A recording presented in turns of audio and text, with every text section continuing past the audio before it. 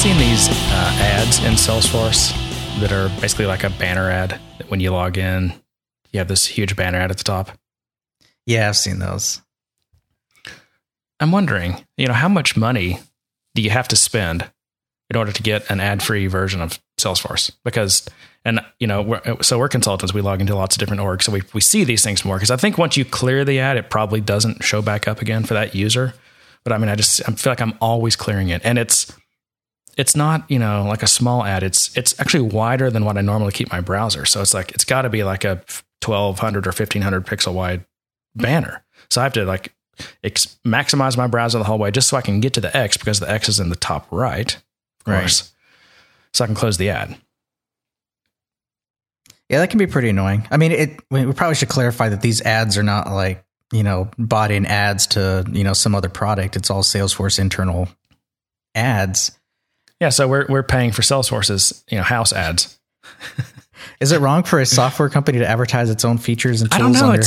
It's a good question, isn't it? Yeah. Especially if it's clearly something that is, the reason it has an X on it is because it's annoying and people will want to get it out of their face. It takes up a huge amount of real estate. And honestly, okay, here's a test. What does that ad say? What's it advertising? Usually some cloud feature. No, I'm asking you the one that I'm talking about that's been showing up for the past couple of weeks. What is that an ad for?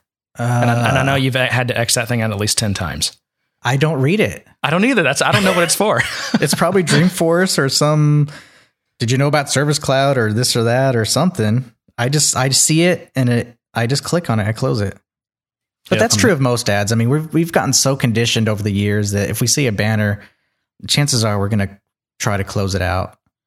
Especially the more annoying ones that try to stay above the fold. Like every time you scroll, it's there at the bottom, covering over text, or even YouTube. God, YouTube pisses me off with those. Because it'll be in the video and you have to actually click to exit it because it's hovering over content. Yeah, but you know what? You see those. You see those ads.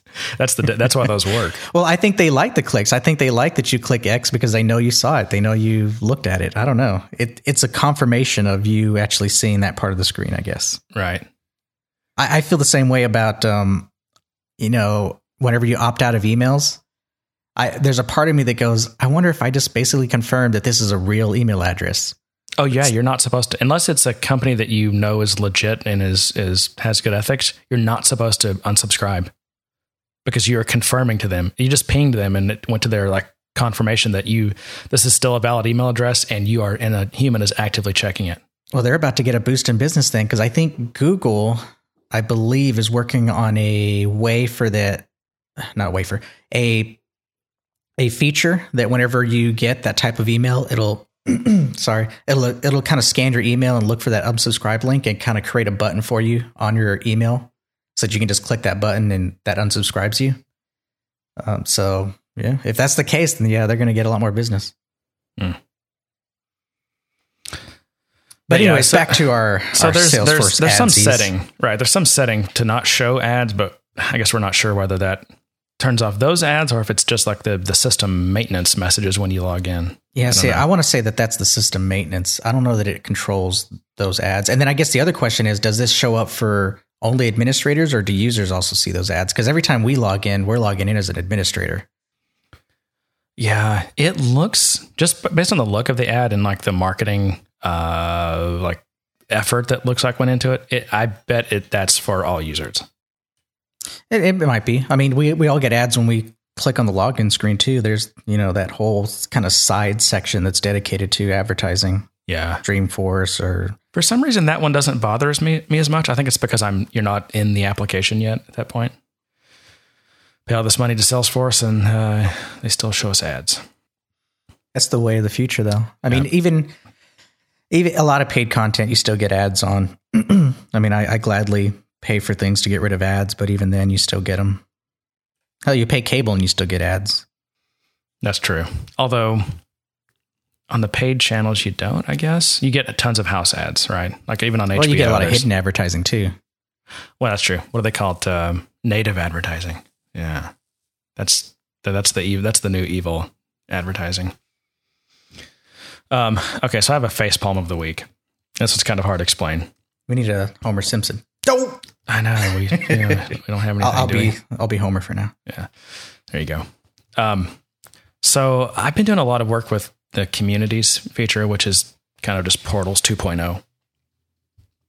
I'm not even sure. I just think they wanted to rebrand it from Portals to communities. I'm not even sure there's that much of a difference. I think not to sidetrack, but I think things like Web 2.0 and all that killed things being called 2.0 for me. Well, no, we had Sales Cloud 2.0. I don't even know what version did they. I think they actually stopped doing versions of those. But remember when they had Sales Cloud 2.0 and Service Cloud 2.0? I guess it got so overused. It's like this is Generation X 2.0 or something. It's just I don't know. It just sounds horrible to me to hear 2.0. And did you notice that we never went past 2.0? No, we never. I don't know. It's just like that's where everything went to die. 2.0. They're always trying to find ways to differentiate their marketing terms. I mean, at one point 2.0 was it. That was the word to use. And now it's 1. Everything has to be 1. Have you noticed all the different things that are popping up as 1? I said it was going to become a trend, and it is. Oh, yeah. It's big time. And, before that was cloud, and it was, it's just. All right. So back to my facepalm. Okay. So it's communities.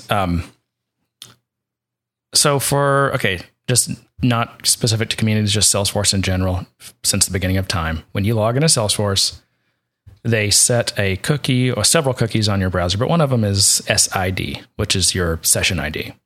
So that's used for subsequent requests to just authenticate you. But it's also, you can just grab it and use it with the SOAP API or now even with the REST API. I think if you include it in the authorization OAuth header, it gets you right into the REST API without having to do any actual OAuth stuff. But in communities, something is up. So communities is a little weird in that everything's served from the same domain. Unlike like when you use Visualforce and Salesforce, the Visualforce comes from a different domain, which I guess is an iframe, right? They have an iframe, and then the Visualforce is served from within an iframe from a different domain. In communities, it looks like that everything comes from the same domain, and there's a way to get. If you want, like say, to run some JavaScript that gets a chance to run on every page, you can just embed it or link it from your header. So in communities, you have a header and a global header and footer, and so you can get your JavaScript to run that way. All right. So in communities, if you grab that session, that SID cookie, and you use that in JavaScript or presumably anything to make like a SOAP or a REST call, that session ID does not work. And it's weird because that session ID looks like any other valid session ID. Like the format's exactly the same. Even the org ID at the beginning of it is the same, which makes sense. Right. But it just doesn't work. And it's weird because if you use it like with the SOAP API, you don't get the normal, like this session ID is invalid or expired. You get a message that says that the session ID is not valid for this API. So there's something, either it's a limited session ID that is only used, it's not, not to be used for APIs, or something's going on there. Well, you had mentioned something earlier when you're describing this story about everything on communities being on its own domain. And I wonder if that session ID is domain specific. And since the API is probably on a different domain, it's not going to allow that session. Could be, although ultimately the way I got it to work, it is going, as far as I can tell, to that same domain it comes from. Like that's where so I don't think that's what it is. So let me get to the conclusion and I'll address that. Fine, I won't solve your problems before they're done. But this is just like another example of like Salesforce is great at constantly violating like the principle of least surprise. Like we planned so much around being able to make REST and SOAP calls via JavaScript using the session ID. What in the world would make me think that all of a sudden, after 10 years of using Salesforce's API, this session ID is suddenly going to not work? And these are big projects, And so what I did was I found out one thing. So, in Visualforce, there's the global variable like .api, and you can do, or it's our dollar APIs. You can do $API .session ID. Right. And that's how you would embed the session ID into like JavaScript in a Visualforce page. What I noticed was that gives me a different session ID than the one in the cookie. So again, kind of validating that something is different about this cookie. And I noticed that the one I get from the Visualforce global variable, that one works. I can use that one to call into the SOAP API, the REST API, whatever. So, so that I was able to eliminate that, that the possibility that communities just can't access API doesn't work. Well, it does if you use Visualforce, but again, because I'm using this in an HTML header, and they don't let you use Visualforce for that header, which I don't know why. It's like the most native technology Salesforce has, Visualforce. They provided us. You can't use a Visualforce page in your header. It can only be HTML. So you don't have the $API global. You can't get that session ID. Right. So what I did was I created a Visualforce page and had the MIME type be text plain. And all it does is return the value of that $API session ID global.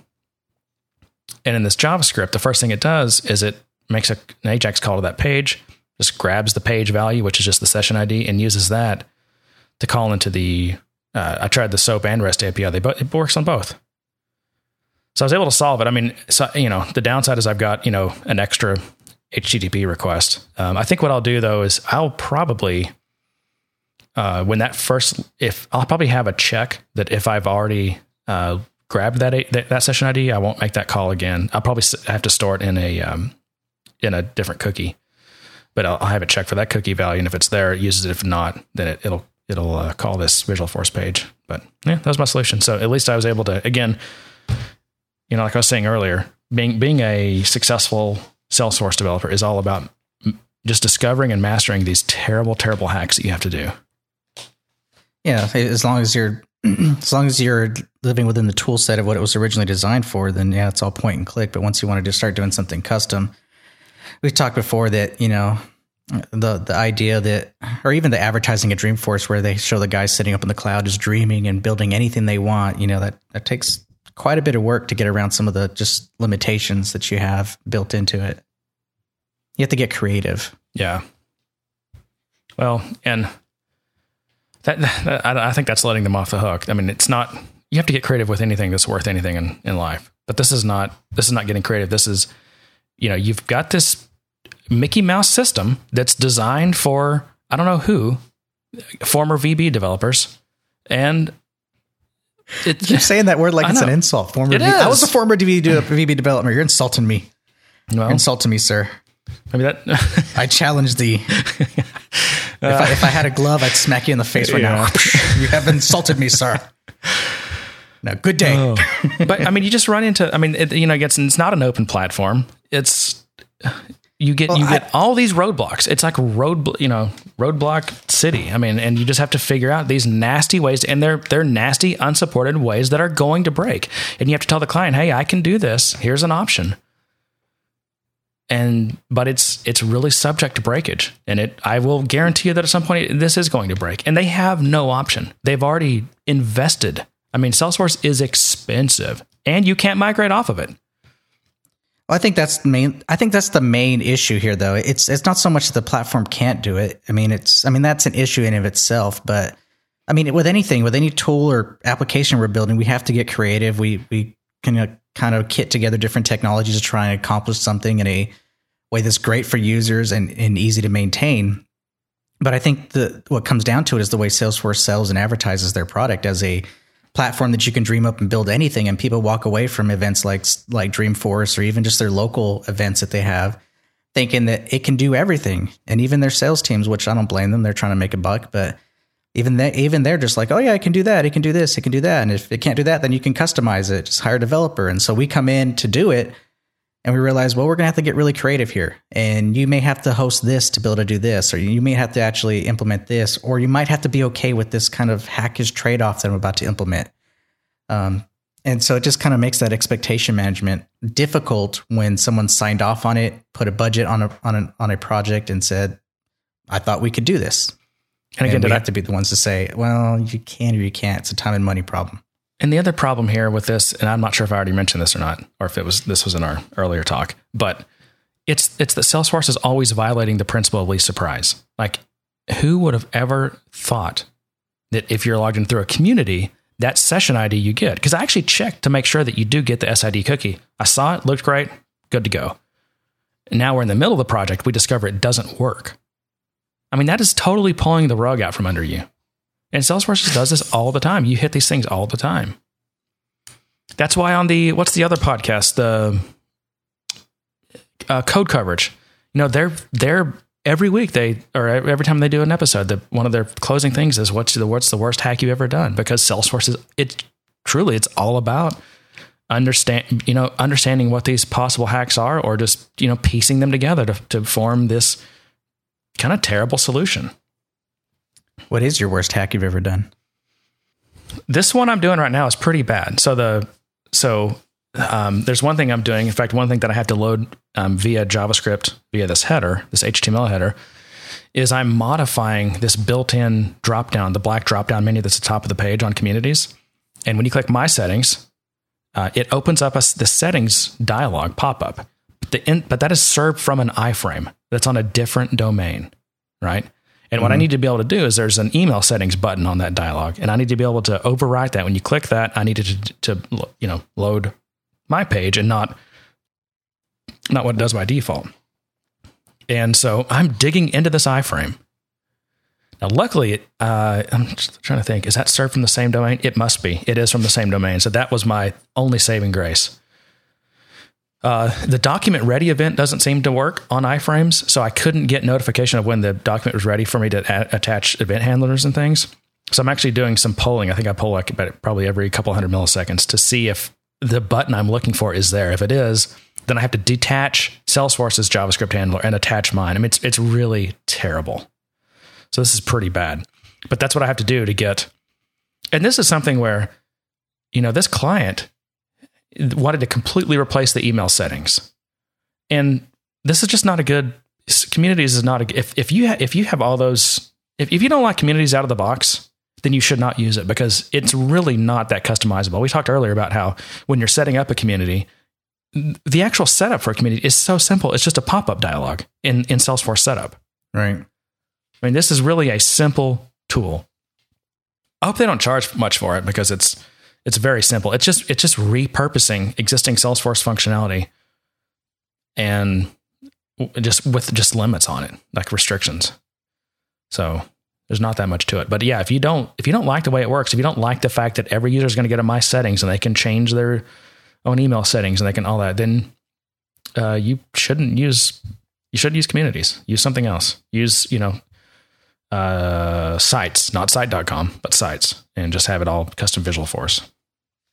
But yeah, so this has got some pretty nasty hacks. Gonna move on to financial stuff, or you have other topics before we get, because that's gonna take us probably to the end of the podcast. So let's save that one for last. So we can do some news updates. I have a couple. Okay. Wait, this is some new information? New information? I've got information, man. New shit has come to light. That's good. I like that one. Yeah. It's a nice addition. Yeah. You know what that's from, right? I recognize the voice. I don't remember where it's from. What's his name? Albert Brooks? Is it Albert Brooks? That is The Big Lebowski. Yeah, that was the dude. That's not Albert Brooks, though, is it? Well, what's his name? He's in that. Well, he's in a lot of stuff. Oh yeah, that's not Albert Brooks, is it? No, it's I know who it is. I know the face. Jeff Bridges. Bridges. There you go. Yeah. Yep, that's him. Yeah. I hate myself for not knowing that.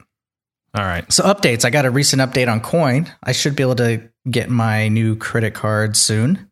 They're actually starting to release them. The way it's going to work is kind of weird. I believe it when I see it. You're going to be able to get it. You'll be able to download your app to your phone for sometime the end of this month, August.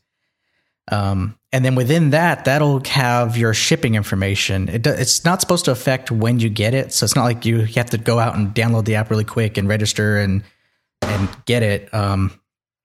You'll actually be able to keep your place in line to basically know, and it'll just tell you when you're supposed to get your card. So I think within September, I should be able to get it, and we'll try it out and see how that works. I know you're skeptical because you think companies like Visa and stuff will crack down on it.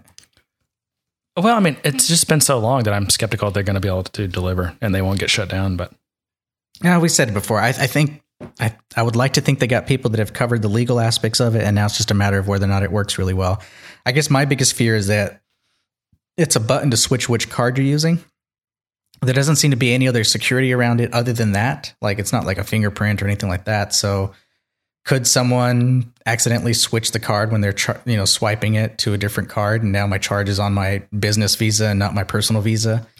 Also, what if it's one of these people that has a reader just designed to steal your credit card number? They can just cycle through every card and just read all your that's a numbers. concern as well. Yeah, that's slightly. But it'll be interesting to see what kind of options the apps have. Maybe I can set the card through the app because it is Bluetooth enabled. So maybe I can set it and lock it, and that's the only card number that can be used at that point in time. I don't know. But that would cut into the convenience factor of it, that I'd have to get my phone out, lock down the card, and then hand it to them. Yeah, but at least you'd have a cool electric credit card, though. Wouldn't it? And then, you know what the funny part is? I'm still going to carry my other cards, because what if that thing doesn't work? And I have to use my other card.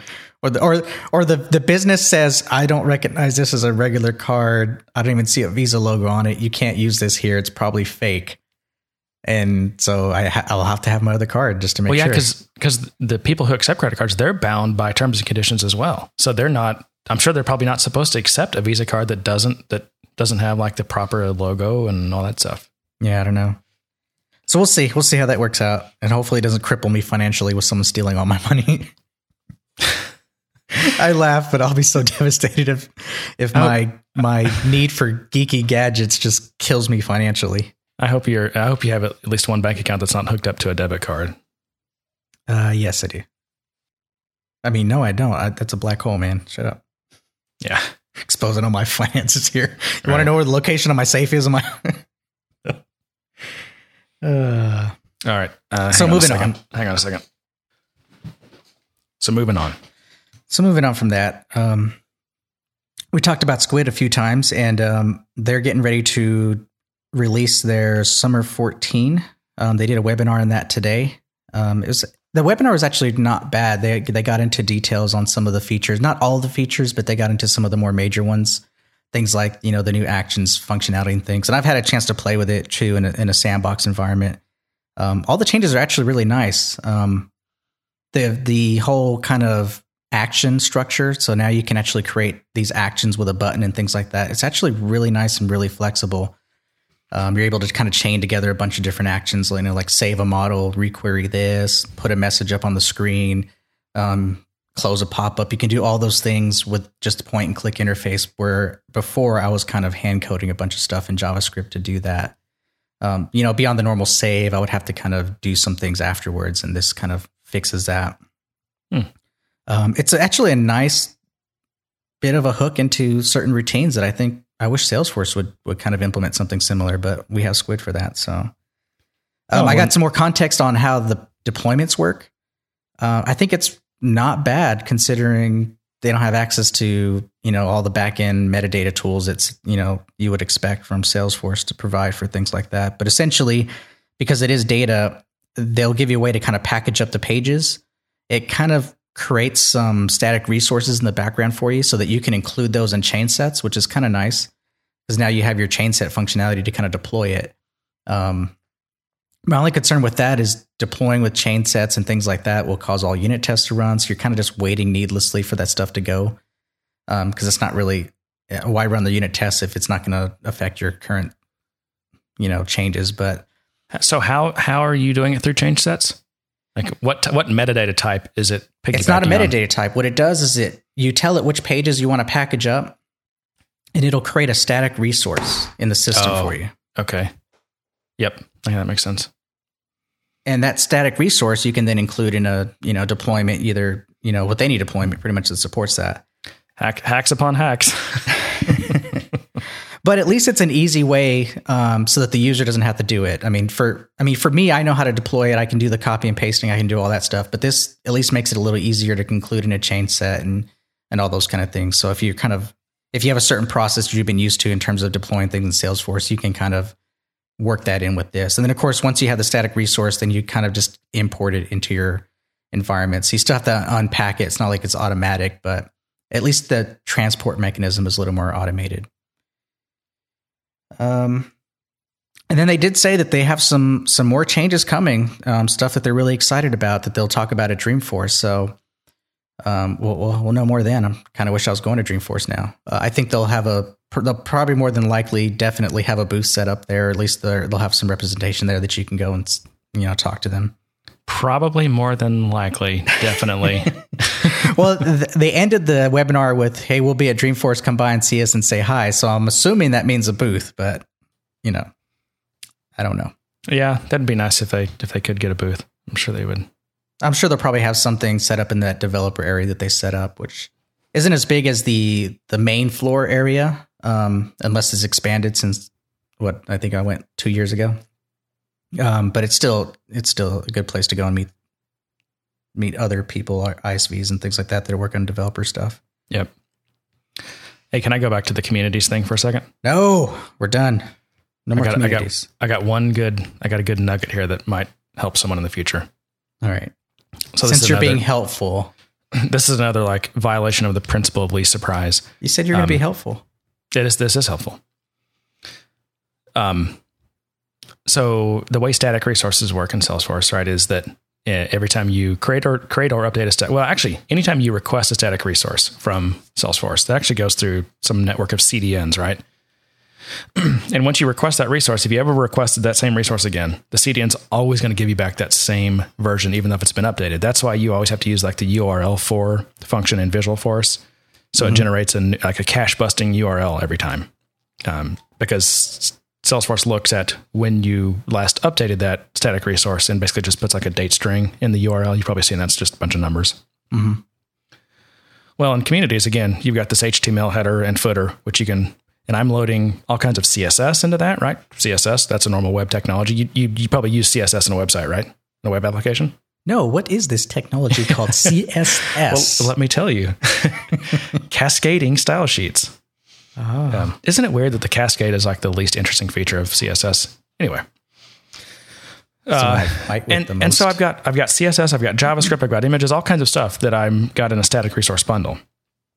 But because this is an HTML page, and not Visualforce, I have no way to generate the cache busting URL. And so for the longest time, I was just sitting there for an hour or two trying to figure out what, I couldn't get any of my changes to happen. And then I was pulled out using curl to access and figure out what was going on. And it just turns out that, so when your browser requests a resource, it sends the if modified sense header, or maybe it's an e tag, I can't remember.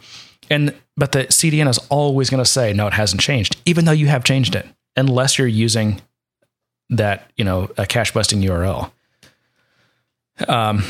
So what I had to do was anytime, I've got grunt watch running. And so anytime I change anything that goes in, so I got a static resource zip file. Everything goes into one zip file. But anytime I change anything that goes into that, Sass, CSS, JavaScript, CoffeeScript, images, right? Anything that goes into that, Grunt Watch will, number one, it rebuilds my static resource and deploys it, but it also goes through and anywhere that I'm in HTML, not Visualforce, but in HTML, I'm referencing a static resource. It'll go in there and update the URL with the cache busting URL. And then it has to save that into Salesforce as well. That's interesting. I think that CDN issue is mainly an affliction of us developers, since we're rapidly kind of changing these things. But once it's stabilized, it's not that big of an issue. Well, again, and this gets back to when you do Salesforce development, you can't do any development on your machine. It has to be on the cloud. You can't run anything unless it's on Salesforce's infrastructure. So yeah, in order for me to test a small CSS change, I've got to deploy it into Salesforce. And then Salesforce sends it out to its CDNs, or it gets pulled into the CDN when I request it, right? Or you end up doing what I do. There's just no way to do local development. Doing way too much inline JavaScript and CSS than I'd like, just because I don't want to. And I'm really avoiding that. And I set high standards on these projects, and I think the other developers, I think they probably think I'm a pain in the ass, but I'm listen, I don't want to see a bunch of ugly freaking JavaScript or CSS just all littered throughout your pages. Yeah, no, having that degree of quality and that standard is definitely a plus. I fight against that every so often, sometimes with a client who doesn't understand why I have more classes or even why I have a class instead of putting all my code in a trigger. or other developers that just want to go in there and just put a bunch of stuff in a trigger or put one big long method or one like big long class. And I try to explain to them the idea of abstraction and layering and testability and all that kind of stuff. It's an ongoing battle, but yeah, someone's got to kind of be there to say, hey, we need to do better. I once had to have like a 2-hour conversation with the CTO of a company that I was doing some work for. A 2-hour conversation justifying essentially the single responsibility principle. Like the big thing was he just couldn't understand why I would not want to have my data, my persistence, code and logic mixed in with the business logic. He thought by having like separate, like repository classes or data access classes separate from say, I don't remember what it was at the time, but just say it was like a controller, like a web, HTTP controller. He thought I was making it way too complicated, and I was doing it on purpose so that, I guess it would make me more valuable or something. And I was just trying to explain to him, like, this is really basic software engineering. This is, single responsibility. It's more testable. It's actually easier to understand.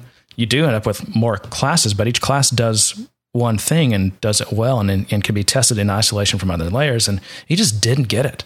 And at the end of the conversation, I told him, I was like, listen, this is really the only way I know how to build systems. And he said, I'll defer to you. Is where he ended it. I'm like, okay, I guess I'm fine with that. I mean, if he's going to defer to me, but.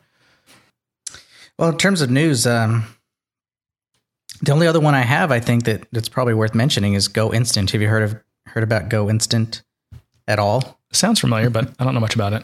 I think I mentioned it once before in a podcast, and it was basically it was an acquisition by Salesforce a while ago and it basically served the purpose of real-time communication. So, storing and retrieving data real time and those kind of things. And I think it's kind of evolved to try and, I guess, rather than just be the communication mechanism, that it also tried to move into the world of, providing instant video and instant chatting capabilities and all those kind of things. But it is actually being shut down. It'll be discontinued this month, August 31st. So how would that affect? I don't even understand. How would this affect me? Who uses this? I really don't know, but it was an acquisition. I think it was an interesting acquisition just because it provided that instant kind of communication mechanism. And for Salesforce, you kind of have some sense of that with the new kind of feed technology and things like that. But the interesting thing about this is that on the blog post where they announced that they're going to discontinue it, they said they are discontinuing it, but they're going to focus more on the Salesforce SOS feature cloud, I guess. I'm not sure what it is. And that essentially, if you haven't heard about that, is a service. It's a service similar to Amazon Mayday, I think is what they call it. Do you know which feature I'm talking about? No. If you haven't seen this, there's those commercials with the guy that's kind of at a party and he can't do something on his tablet. I guess he wants to show everything on his TV, and he clicks a button, and that some person live shows up on video and starts talking to him and showing him what to do. Oh, that's the instant help thing that you can get on like your Kindle or something, or yeah. Okay, so you can get that on the tablets and all that kind of stuff. And so that's kind of what this service is being compared to is kind of a global way for you to implement this type of feature in your Service Cloud offering. So you have Service Cloud and you want to be able to chat with people on your website or provide ways for them to kind of communicate with you directly. This is the technology that they're going to do it. So I have a feeling we're definitely going to see this at Dreamforce. It's in private beta right now, so only a handful of companies are kind of using it or testing it out. Just about every year at Dreamforce, we get some kind of service demonstration with someone using video or an iPhone or something to help support a client, and I think this will definitely be there in the presentation. Well, did you hear the big news? I think it was a couple of weeks ago. That was, I guess, Desk.com, which I don't use, but they introduced a revolutionary concept, John. Revolutionary. I'm getting the good stuff. Support or whatever by video. Have you ever heard of this thing called video on the interwebs? This is a new thing. Video. And if you use Desk.com now, you can support your customers with videos. Brand new technology. This thing called MPEG. And you can stream. Where are you getting this information from? No, I'm serious. Look. Desk.com announced that they are now supporting video. It's a big thing. But we've seen demonstrations with video and phones and FaceTime, and is it more just more of a native feature? That's not even real time. It's just like prepped videos. You can, So when someone clicks help and they want to know how to learn some part of your system, just like say in Salesforce, does it link to a YouTube channel? That's probably just embedded YouTube anyway. But no, I think videos are a great way to help customers. I mean, it's a lot of times it's a visual. They need to be able to see kind of what you're doing. Those videos tend to get outdated though, as you add features and things, but that's as long as you're able to kind of maintain them and keep that community alive. I think that's the danger with Salesforce and some of the things that they advertise that they can do is a lot of companies get really excited about them. And they're all on board, like the idea exchange or, the new portals and the communities, and all your customers and vendors are communicating, and chatter and social media. It's all awesome and phenomenal. However, it takes commitment. It takes work. It takes management.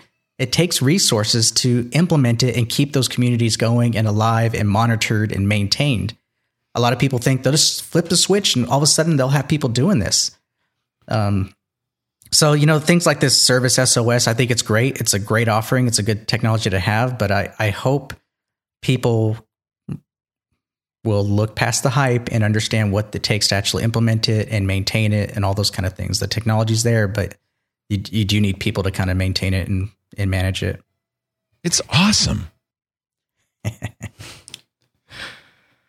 Communities are hard. I mean, they do take, a lot of times they take a lot of effort to get them off the ground. Then once they are off the ground, you actually have engagement, just keeping them efficient and helpful and clean and signal to noise pretty good.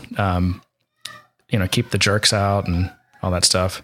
Yeah. Kind of like, social media is a good example. I mean, you have so many PR nightmares right now with someone posting something to the wrong account where they meant to go in their personal, but they happen to be the guy that owns the keys to the company Twitter account or something.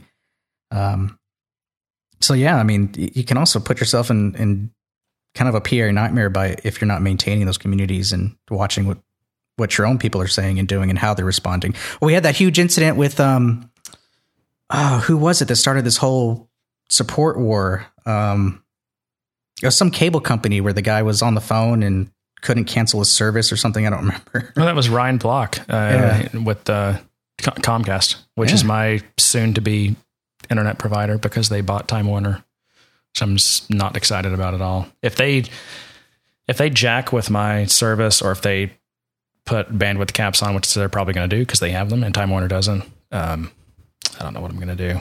Yeah, I'll seriously consider switching to my only other option, though, is AT&T. So we'll see. I would say that examples like that show that it's not the technology, it's your processes, your operations. The technology should help you reach more people, but it's not going to make you a better customer service provider. It could make you worse, right? Absolutely. It could expose you issues you have. Yeah, it could expose you even more. So if you've got some skeletons in your closet, things that aren't just fully fledged out or maintained or managed well, increasing your audience is just going to make those come out even more. Yep. They're going to be far more evident. Yep. All right. You ready to get to the finance stuff? You're going to bore me with numbers, aren't you? It could be considered boring, and just got to get really excited. Like who's the guy that's on YouTube that screams? Or no, he's not on YouTube. What is his name? The guy that's always screaming and yelling about stock prices and things. Oh, Kramer. Kramer, there you go. You could be like Kramer. You could be our Kramer. It's funny because the stock Kramer, not the other Kramer who. What's this? Jim Kramer. The funny thing is he is well known amongst the investment community for being a shill for Salesforce. Like just reading any of the investor forums and stuff.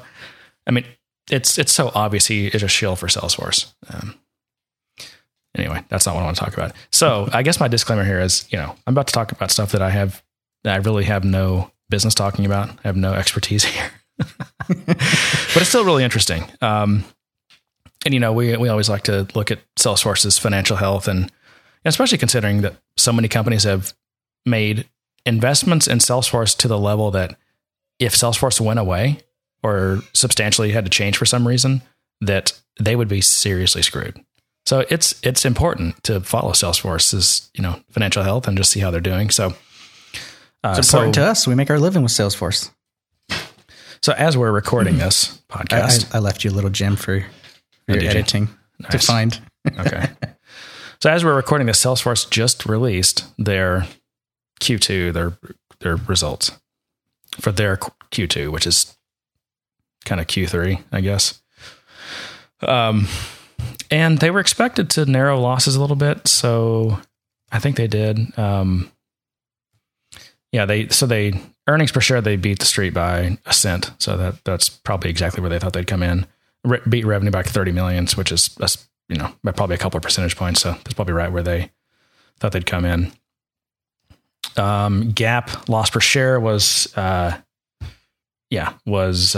cents, and the diluted non-GAAP earnings per share, which Salesforce always likes to talk about as their non-GAAP, it actually made 13 cents a share. They're still expected to, I think by the end of the year, to have lost like around 40 to 50 cents a share GAAP. And for people who don't know, GAAP is just like accepted accounting principles, which basically includes accepted accounting practices. Yeah, so there's several differences between GAAP earnings and non-GAAP earnings.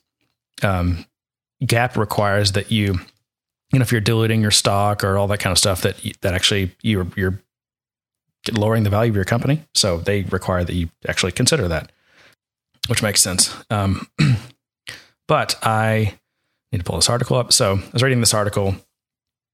I think it was on what's that site? Seeking Alpha. It was really interesting. They just had a lot of stuff about Salesforce's stock and just what's going on, because they've been basically losing money for I don't know how long now, but their stock keeps going up. They mainly because they've had just such solid revenue growth. I mean, the revenue growth is I saw this one article talking about how if you actually plotted it out, the revenue almost looks too perfect. It is a perfect linear line. And it has been for like 7 years, and it looks almost impossible. So in fact, you can go read them out there. There's really interesting articles about is Salesforce fudging the revenue numbers. It looks that perfect. But the summary here is that I would doubt they're fudging the revenue numbers. I just think they have some very enthusiastic analysts on their side. That's the other thing. So that's an interesting point. But so the summary of this thing is, the Salesforce's common stock is highly overvalued.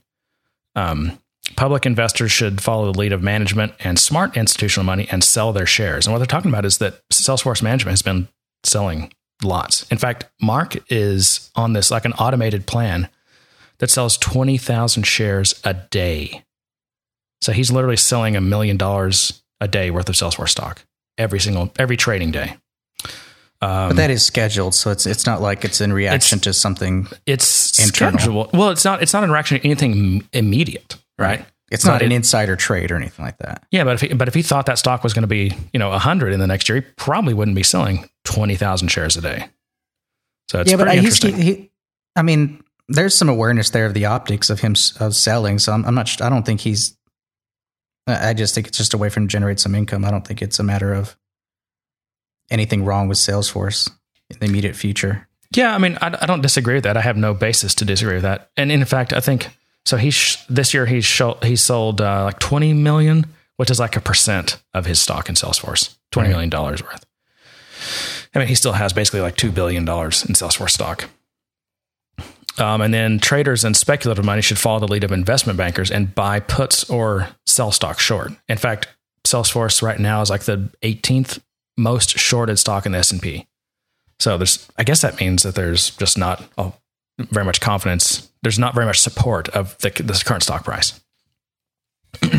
But this article actually references a few other articles. And so it's kind of like a summary or like a meta article, but it's talking about how one of these uses this Altman Z test to show that absent the high flying stock price, Salesforce scores deep in the zone when where companies are highly likely to file for Chapter 11 bankruptcy. So you take all these factors into place, and based on how Salesforce measures on this test, it shows them heading towards Chapter 11 bankruptcy.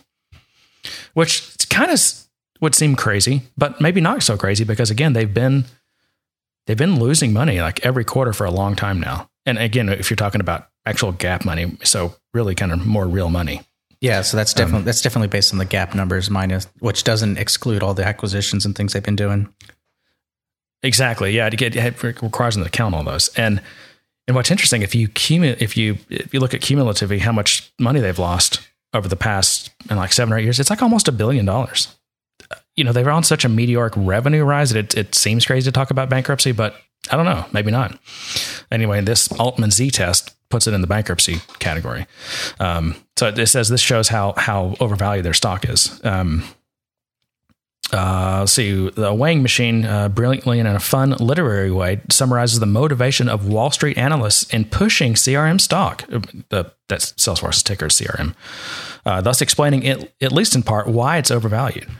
This other guy employs a thesis and catalyst approach to form an actionable course for investors to sell or to short Salesforce. So Salesforce earnings are contentious. The company reports GAAP earnings, which are the actual earnings of the continuing public shareholders because it's required for them to report that by the force of law.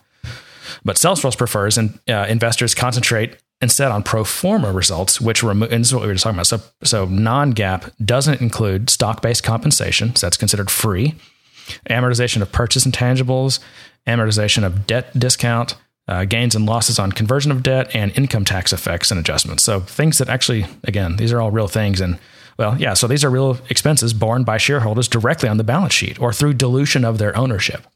So Salesforce, these are mostly recurring items as well. All those, like they have, just on a recurring basis. So discarding them is worse than foolish. And this guy asks, why is adjusted operating profit, excluding stock compensation, the right metric onto which to evaluate Salesforce or any other company? The answer is that we know it's not. Salesforce has reported pro forma profits quarter after quarter, yet the current consolidated balance sheet shows an accumulated deficit of $440 million. So that's their ongoing deficit is $440 million, right? I think that's what that means. Yeah, that's So what does that mean though? I mean, that's out of all the acquisitions and everything that they've put in I really think just when you add everything up, yes, Salesforce, they have $5 billion in revenue, right? Yeah. But the bottom line is when you include, the cash they're spending and also the stock options. Yeah. The stock options and all this other stuff, which includes dilution of share price and all that, it actually is costing, they're actually losing, this $450 million, I guess a quarter. I'm not sure. Again, I don't know if that'd be annually or a quarter, but essentially, we know that Salesforce is focused on growth, not profitability right now. With that revenue, if they were to stop acquisitions and they were to stop, their growth and just let a year play out, how profitable do you think they'd be? But that's the thing is they're concerned that they would not be. Like they have to keep investing this much. And the one thing that you and I talked about a few months ago was when if you look at the percentage that they're having to spend on selling and marketing, that percentage is going up. So they're actually having to spend more money. I mean, yes, sales are going up, but those sales are getting more and more expensive. So that's not a good sign. Yeah, so dividends and return of capital through stock buybacks come from GAAP earnings. Pro forma gets you nothing. GAAP earnings are the proper measure for an investor. Let's see. Salesforce reported expect to lose 49 to 47 cents. This was all written right before. Yes, right before the quarter. Right, but nothing. But this. So the results that came out today are pretty much in line with expectations. So it didn't really change anything. Well, I did notice that. Because I checked the stock ticker and I noticed that it kind of went down right before the close of the day. It went down a few points, and then after the close, it went up a few points as well. So I'm wondering if that was everyone expected them to be, kind of miss their numbers, and maybe it looked better than they thought. Yeah, and there's there's the game that I guess most of these companies play where they give guidance that's a little bit under what they actually expect to have happen, so that everyone's always happily surprised that they came in above what they expected. But the point this thing is making, though, is like there's these different numbers, but Salesforce has convinced the investment community, really, they've convinced them to look at this non-GAAP earnings instead of GAAP earnings, which is what they're saying. That's why this confusion contributes to a higher stock price than they would otherwise obtain. And in fact, if you're looking at GAAP, and I'm kind of just jumping way ahead, but basically what they're saying is Salesforce is actually worth about $15 a share. And right now they're trading at, what is it, 56 or something like that? Yeah. So if you let the numbers played out and you looked at it, everything just very logically, the valuation would be at $15 is what you're saying. Right. Yeah. So over the past 9 quarters, on a GAAP basis, Salesforce 9 quarters, so that's what, couple years, 2.5 years, Salesforce lost at least $727 million. No quarter was profitable. Let's see. The company is not sustained by its money-losing business. The company has projected a further GAAP loss of approximately $200 million over the next 3 quarters. Salesforce's business strategy has been an attempt to produce a product which is all things to all people. So I skipped a bunch of how they're talking about how Salesforce is in SaaS and IaaS and PaaS and all that, and how it's all gotten really competitive. To this end, it has acquired more than a dozen companies to enhance its original customer relation management software. These include Assistly, Prior Knowledge, Radian6, Buddy Media, Cloud Connect, Pardot, Relate IQ, and the largest purchase, ExactTarget. These acquisitions and others, which almost all not yet profitable startups, so none of them were really profitable, have left a mark on Salesforce's balance sheet. Yeah, but those are all acquisitions to kind of grow or serve a specific need. Yeah, but they're buying money losing operations, so they're just adding to their losses by buying those companies. I don't know. They're increasing their losses. I think some of the marketing tools they've bought is ExactTarget and things is still helping them out. I mean, it's a marketing system. If and I don't know if ExactTarget was making, but what if ExactTarget was losing, let's say, $100 million a quarter, and you buy them? They're still going to be losing $100 million a quarter. You still have that problem you've got to fix. See what I'm saying? I mean, yes, it adds to Salesforce's revenue, but it increases their losses even more. Anyway, well, assuming that the loss trend sticks, I mean, I don't know. I guess there's a point to be made there. I just think that the acquisitions, the loss trend clearly has stuck. I mean, Salesforce is just like losing. I mean, they're not losing more money. They're actually like with this release today, they've slightly trimmed their losses a little bit, but they still have. They're projected to lose. What is it, 200 something million over the next less than a year. So, but anyway, they're saying these acquisitions, they're a huge cost, and they contribute to Salesforce, to making the Salesforce product more costly to produce than the company is able to charge customers. So if you look at the numbers, Salesforce, with all the acquisitions, and Salesforce does have a very broad product offering. Maybe you could have that argument. It's too broad. They're doing too much. It costs more to run all that than they can charge for licenses. So but Salesforce sells you a license. That almost seems like it's assuming that the cost of each one of these features is all wrapped into one single subscription, but it's not. I mean, each one of those requires a separate license, which has its own I know, John, but if you add up all those licenses, all that revenue, that's the point. They can't charge enough, no matter whether you're buying an ExactTarget license or just a Salesforce license or whatever, you add all that up. They cannot charge enough to pay for what it costs to run all those operations. And again, they're still working on consolidating, I'm sure, and integrating a lot of these services. I think that's going to be the key, is their ability to consolidate and, bring these into the fold so that it's not run as a separate application, separate instance with a separate team. Right. But that's really hard. And so that's, I think, what's a big question mark. It's always hard to integrate these products and acquisitions. I really have a love-hate relationship with acquisitions like these, because you get the team and you get the technology, and maybe some IP out of it. But if you're not integrating, if you're not taking that service and ingraining it into your current integration, you basically just have it's hard to express it, but it should add value. I mean, it should be. It's not just the addition of the value of that feature. It's a matter of making it a true part of your organization, where it's another feature of the system. I mean, I think about Oracle and all or even Microsoft. You have all these different acquisitions and tools, but you have to cobble them together to get them all to work together, because nothing it's not integrated to where it's just seamless or talks together. Right. And I know that's difficult. I know that's hard. That takes a lot of re-engineering, and that just kind of blows up the whole acquisition model in terms of, ROI and benefit. But yeah. Okay. So it says there's another problem with this business model. Not every customer wants to pay for each product or each product enhancement. This leaves the company charging an outdated and insufficient price for its product. or it saddles the company with outsized sales and marketing expense derived from attempting to retain or add customers. That's what we were just talking about.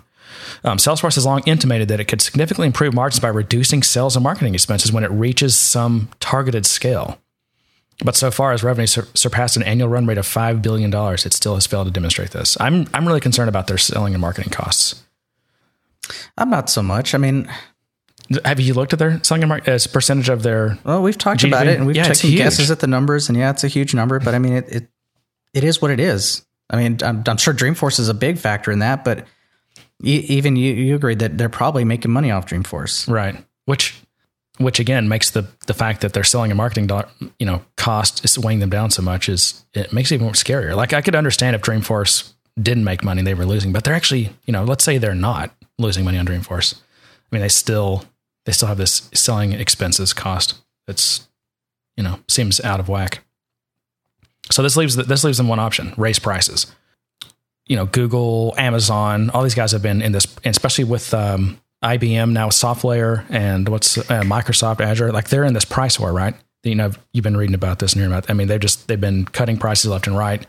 It's forced Amazon to react and lower. So Amazon is like no longer the low cost player. They're having to react to price cuts from Google. Salesforce, Salesforce and other competitors are following suit. So for Salesforce, this appears to be not an option. These guys are in agreement that Salesforce is meaningfully, overvalued. So now, what is the likely catalyst that will verify our thesis and make shorting Salesforce a sound course of action? So each Salesforce quarterly earnings report brings the possibility that investors will recognize something and awakens them to the notion that this company is a doubtful investment. Salesforce has announced it will release its quarterly earnings today. Here are the potential catalysts supporting a short thesis. Cash balances are diminished, and I don't even know. I don't know what their cash balance look like. Shareholders exhaust their patience with dilution, or earnings, revenue, or guidance disappoints. So 3 didn't happen. I don't think they really disappointed. They came in pretty much in line, a little over.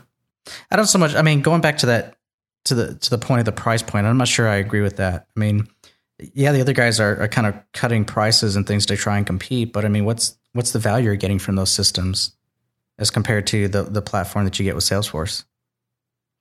Well, it's not really unless you're comparing. So this, I don't know why. I mean, even when you why put Amazon up against Salesforce? They provide 2 different services. Well, you wouldn't. That's what I'm saying. It's weird how Salesforce likes to get lumped into any of this cloud stuff. To them, any of that is good. Any association with a cloud is good. And so they get lumped into the IaaS thing, which I don't know why, because I mean, they do run an IaaS, but it's their own, and they don't sell it directly. Like, you can only get, they don't sell IaaS to customers. But they do have PaaS. I guess Heroku is considered their PaaS, and then their SaaS is everything else. It's the Salesforce product. And I guess I'd never see Salesforce being compared to other CRM vendors. They're always compared to vendors like Google and Amazon but that's because that's Salesforce's choice. They always say they're the cloud, they're cloud and their platform as a service, and that's where they want to be. That's who they want to be compared against. And of course, the media. What does the media do? They get right in line, and they do what Salesforce asks. They compare Salesforce to all these other cloud vendors. I don't know why. Because you're right. It would be much better to compare them to Microsoft in terms of CRM. But again, that naturally leads you to, well, what about Azure? How does Salesforce compare? I mean, I don't know. The lines are blurry between these things. So Salesforce also, of course, they're extending their data center operations. So 3 new data centers in Europe and more in Japan and Canada. Those are major expenses, right? Let's see. Oh, and also moving their headquarters in San Francisco. So that's going to be, just big, huge moving costs. So Salesforce Tower. Yeah. And they're just renting space, but just the move, I guess that'll just be expensive. I don't think there's any imminent danger of Salesforce, going away, but it's, at some point, it's like, when are they going to, or can they at some point stop chasing growth and start working on, the bottom line? Yeah. I mean, I think this article had some really good points, and I think there were other parts of it I just think were not fair. But I guess the big question is whether or not Salesforce can be profitable, if they stop the growth, if they stop the acquisitions, whether or not their business model can actually be sustained. I mean, and does that put them as a prime candidate for acquisition? Yes. Or does that hurt their acquisition chances that maybe their model isn't sustainable? Again, and of course I had the theory that I think Oracle might come back and buy Salesforce at some point, but I don't think that's out of the question. Do you think there's any company that wouldn't want Salesforce though? You think Amazon, Google, or maybe not Google, but Microsoft and Oracle? It depends on at what price. That's the thing. I mean, because Salesforce is this conglomeration of companies that weren't making any money. So it's like, if it was at the right price, maybe you could make it work. And, when Oracle bought Siebel, I mean, they paid 10% of what Siebel's highest stock price was. They had come off that, their value had dropped that much. So I don't know. I mean, again, if Salesforce does, if their revenue curves, that's the only thing that's kept their stock price where it is the revenue growth. If that starts to flatten off, their stock price is going to tank, and then they become a strong acquisition target. And I have no idea what I'm talking about. It's fun. It's fun to talk about, though. Yeah, just think of all the acquisitions and how many different initiatives Salesforce has. I mean, it really is mind-boggling. I can't imagine. I mean, when you hear interviews with Mark, I mean, he really manages the business at such a high level. Now, that's why he can say he manages his business from his phone, because really his only job really is just to talk to people and hire the best people and give them high-level ideas and give them initiatives at a very high level. Here's a concept, go do this, right? They have so many pieces. That's kind of where he has to operate now. Yeah. And actually there's actually a recent article in Forbes that talks about that, how he, the article's titled Salesforce Innovation Secrets. And it's really all about how Benioff basically comes up with the idea, puts some people he trusts on that idea and says, figure it out. And to date, that seems to be very successful. That seems to be working for them, because the people he has in those positions are actually excelling at that and enjoy that type of management where they get to kind of build this product, this feature. And maybe that's why we have so many different clouds, because we don't have a single vision. We have we have a single overall vision, but I think, each one of these different products and everything's are owned by an individual. They're conceived and kind of advanced by a different mindset. Right, because there's a difference between vision and reality, right? Right. I mean, the vision, Mark's good at the vision, right? I mean, I think his vision is solid. It's just what his vision is be implemented in a reasonable amount of time with a reasonable amount of money.